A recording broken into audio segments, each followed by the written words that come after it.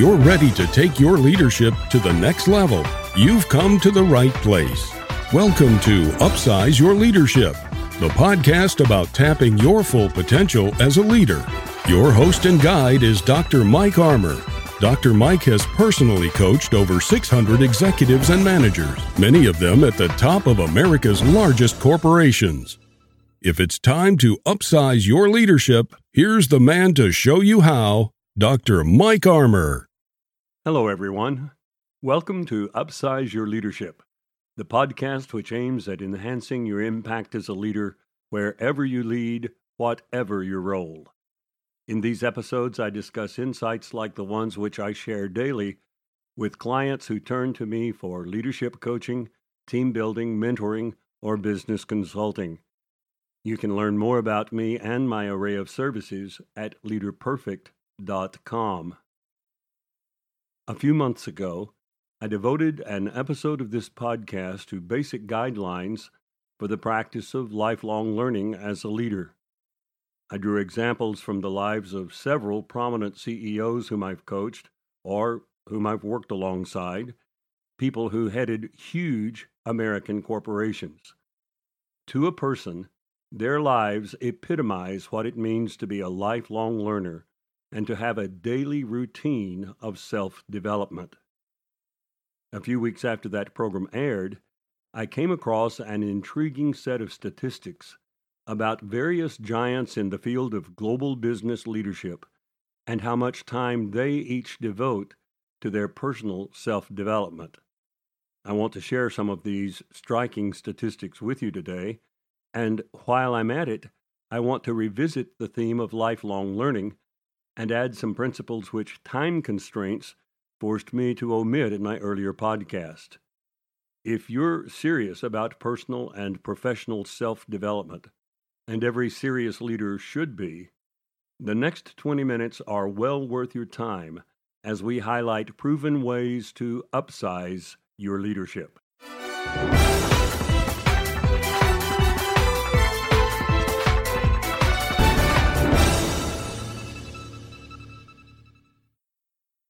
When we talked about lifelong learning a few weeks ago, I touched on 4 qualities which are essential if a person is truly serious about being a lifelong learner.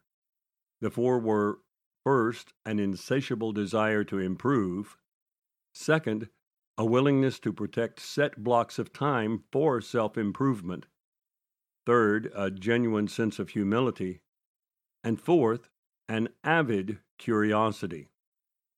In this episode, I touch on 3 more guidelines for being an effective lifelong learner. And I begin by going back to one of those 4 qualities which I just listed. The third item on that list is a willingness to protect set blocks of time for self-improvement. Today, let's go a step further. Let's expand on protecting blocks of time by adding a corollary which assures that we make the best use of that time. To be specific, if you are to pursue lifelong learning on a structured daily schedule, you need to know the best way and the best time of the day for you to learn. We've all heard about differences in learning styles. Some people learn best by reading, others by listening, and still others by being part of an interactive group. As leaders, our busy schedules give us precious little time for learning activities. We therefore need to make the very best use of the time at our disposal. This means structuring our learning experiences around the way that we learn best. When I began my own commitment to lifelong learning, my choice of learning channels was quite restricted, to say the least. Basically, it boiled down to reading. Cassette tapes had begun to appear, but titles on leadership were limited in number, and cassette players were bulky and expensive. CDs were still on the distant horizon. Videos were available to consumers only in a 16mm format, and the rudiments of the Internet were still 20 years away. Not only that, workshops or seminars on leadership were few and far between. That's hard to believe today when leadership programs abound. In the 1970s, however, I had to search long and hard without the benefit of Google to find leadership workshops to attend. So, books were my only viable choice for lifelong learning. Fortunately for me, reading is my best way to learn. It was not the preferred learning style for many of my friends who struggled to finish 2 or 3 books a year. By contrast, I was consuming 2 or 3 a week. And by the time I was in my late 30s, my personal library had over 2,000 volumes. It turns out that I was in pretty amazing company without being aware of it. Did you know that Bill Gates reads 50 books per year? That his partner in philanthropy, Warren Buffett, reads 5 to 6 hours per day, including 5 newspapers. And then there's Arthur Blank, co-founder of Home Depot, who reads 2 hours per day. So too does Dan Gilbert, owner of the Cleveland Cavaliers, only to be one-upped by his fellow owner in the NBA, Mark Cuban, who reads 3 hours each day. Another billionaire, David Rubenstein, goes through 6 books a week. And even Mark Zuckerberg, with the universe of digital media at his beck and call, reads at least 1 book every 2 weeks. If we explored their childhood, we would probably learn that many of these people made reading a daily habit early in life. We do know that Elon Musk, creator of the Tesla automobile and a pioneer in privately financed space exploration, routinely read 2 books a week while growing up. Notice that each of these men presides over a massive business empire. Imagine the myriad of pressing issues that clamor for their attention every day. Yet lifelong learning is so important to them that they carve out hours of time daily simply for ongoing self-development. Their example puts to rest the excuse that I have too many things on my plate to spend time each day in self-development. As for me, when I embarked on serious lifelong learning, I was blessed to have a preferred learning style, reading, which aligned with the only technology available at the time for the ongoing pursuit of learning: books. I had a range of choices. I could read paperback books, or I could read hardbound books. If I wanted to learn daily, I had no other choice. Today, the choice of technologies for learning is no longer held to choosing between hardback or softback editions of a book. Leaders can tap into whatever information they seek by turning to Audible books, ebooks, podcasts, online videos, interactive webinars, and an endless proliferation of in-person workshops, conferences, and seminars. From the standpoint of learning styles, no one has an excuse for ignoring lifelong learning. While it's important to determine your best way to learn, of similar importance is knowing what time of day is best for you to learn, for you to explore new concepts and ideas. For me, it's early in the morning or just shortly before bedtime. Most of the more successful leaders whom I've coached carve out early morning time for their personal enrichment. This allows them undistracted focus on what they are reading, hearing, or watching before the day assaults them with countless distractions. It also allows them, over the course of the day, to reflect on what they have learned and apply it to situations which happen to arise. It always amazes me how often something comes up during a day's activities which gives me an opportunity to apply a concept which I read about earlier that morning. Early mornings are not available to everyone, especially parents with small children who must be made ready for school or daycare. These adults may need to structure their learning time as a midday recreational break from the demands of their work. I have clients who build this time for reading, listening, or watching into lunch hours or coffee breaks. Of course, millions of people are listening to books and podcasts as part of their daily commute. That may not be their ideal learning environment, but it is far better than ignoring learning opportunities altogether. The second point I would leave you with today is that lifelong learning is most fruitful when we pursue learning opportunities which cross-fertilize with our primary interests. One of my graduate professors drilled into his students the principle, read widely, wisely, and well. He began with widely because he knew that intellectual creativity is often the product of marrying something in our specialty with ideas drawn from an entirely different field. Let me share a personal example. As a young naval intelligence officer, I thought that I might one day like to be a naval attaché in some foreign embassy. I was still years away from having enough rank to qualify for such posts, but I decided to begin laying some groundwork which would serve me well should an attaché opportunity ever present itself.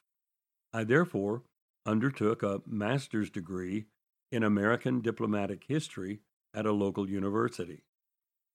Later, my intelligence career took me in an entirely different direction, but that master's degree turned out to be one of the most helpful studies I ever undertook.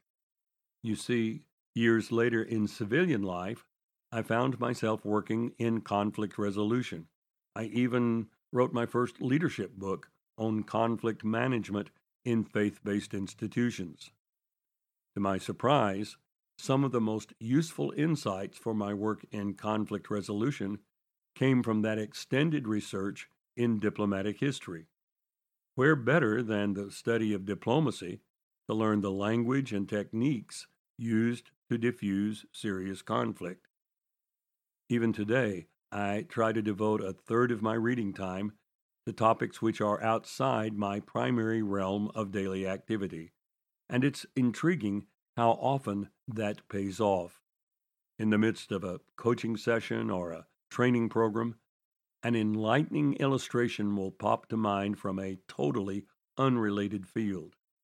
And the same thing happens when I write books or blogs or deliver keynotes. My professor was right. When we broaden our learning to diverse fields, the cross-fertilization pays rich dividends. My third takeaway today is that for lifelong learning to yield its most beneficial results, you must have the courage to stretch your comfort zone. We don't tend to learn in the heart of our comfort zone. There's no need to. Our most profound learning occurs in those settings which stretch our comfort zone to its limits. Lifelong learners should therefore have a goal of systematically stretching their comfort zone. For leaders, this may mean accepting responsibilities which are well beyond their proven abilities. For me, such a moment came at 37 when I took the presidency of a small liberal arts college teetering on the brink of bankruptcy. Almost everything I did in that job stretched me beyond my previous levels of experience. For others, the stretch is to take on their fears and conquer them. It may be a fear of public speaking, a fear of cold calling, a fear of being disliked. Whatever the fear, it will never be overcome while we are nestled deep in our comfort zone. Some self-development gurus encourage people to get completely outside of their comfort zone. I hesitate to use that phrase. I'm more for people seriously stretching their comfort zone rather than getting outside of it completely. From my experience, people do not perform well, nor do they learn well if they are entirely outside of their comfort zone.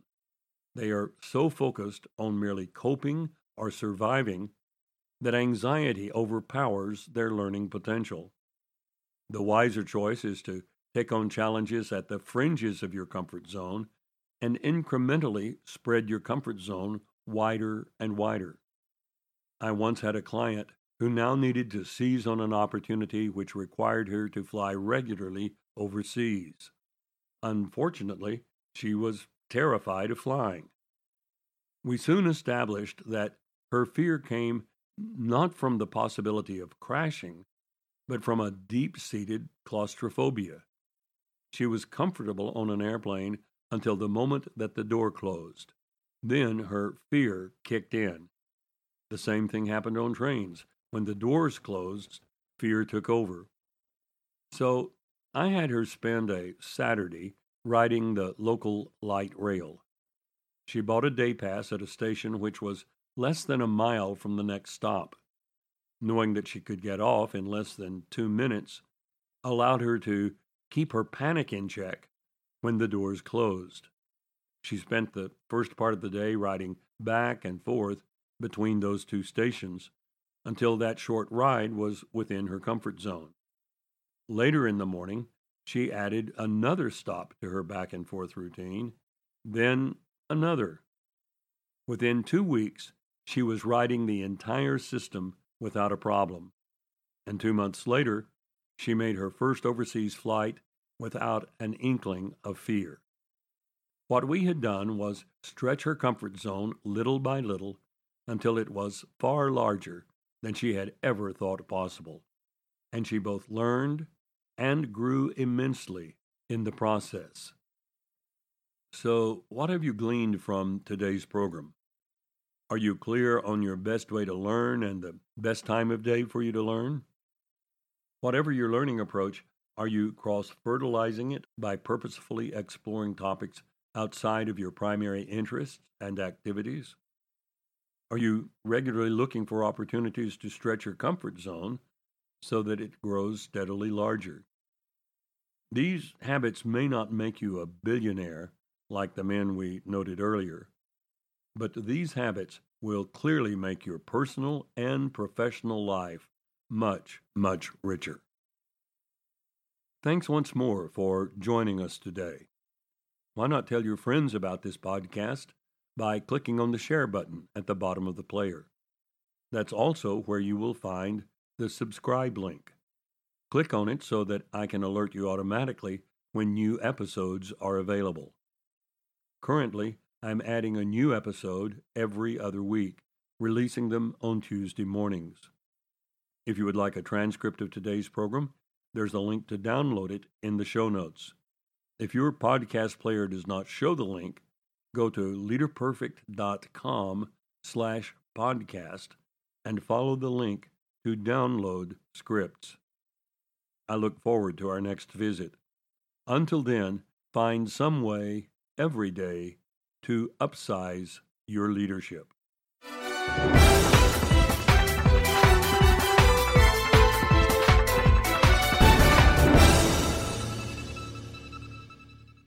This podcast is a part of the C-Suite Radio Network. For more top business podcasts, visit c-suiteradio.com.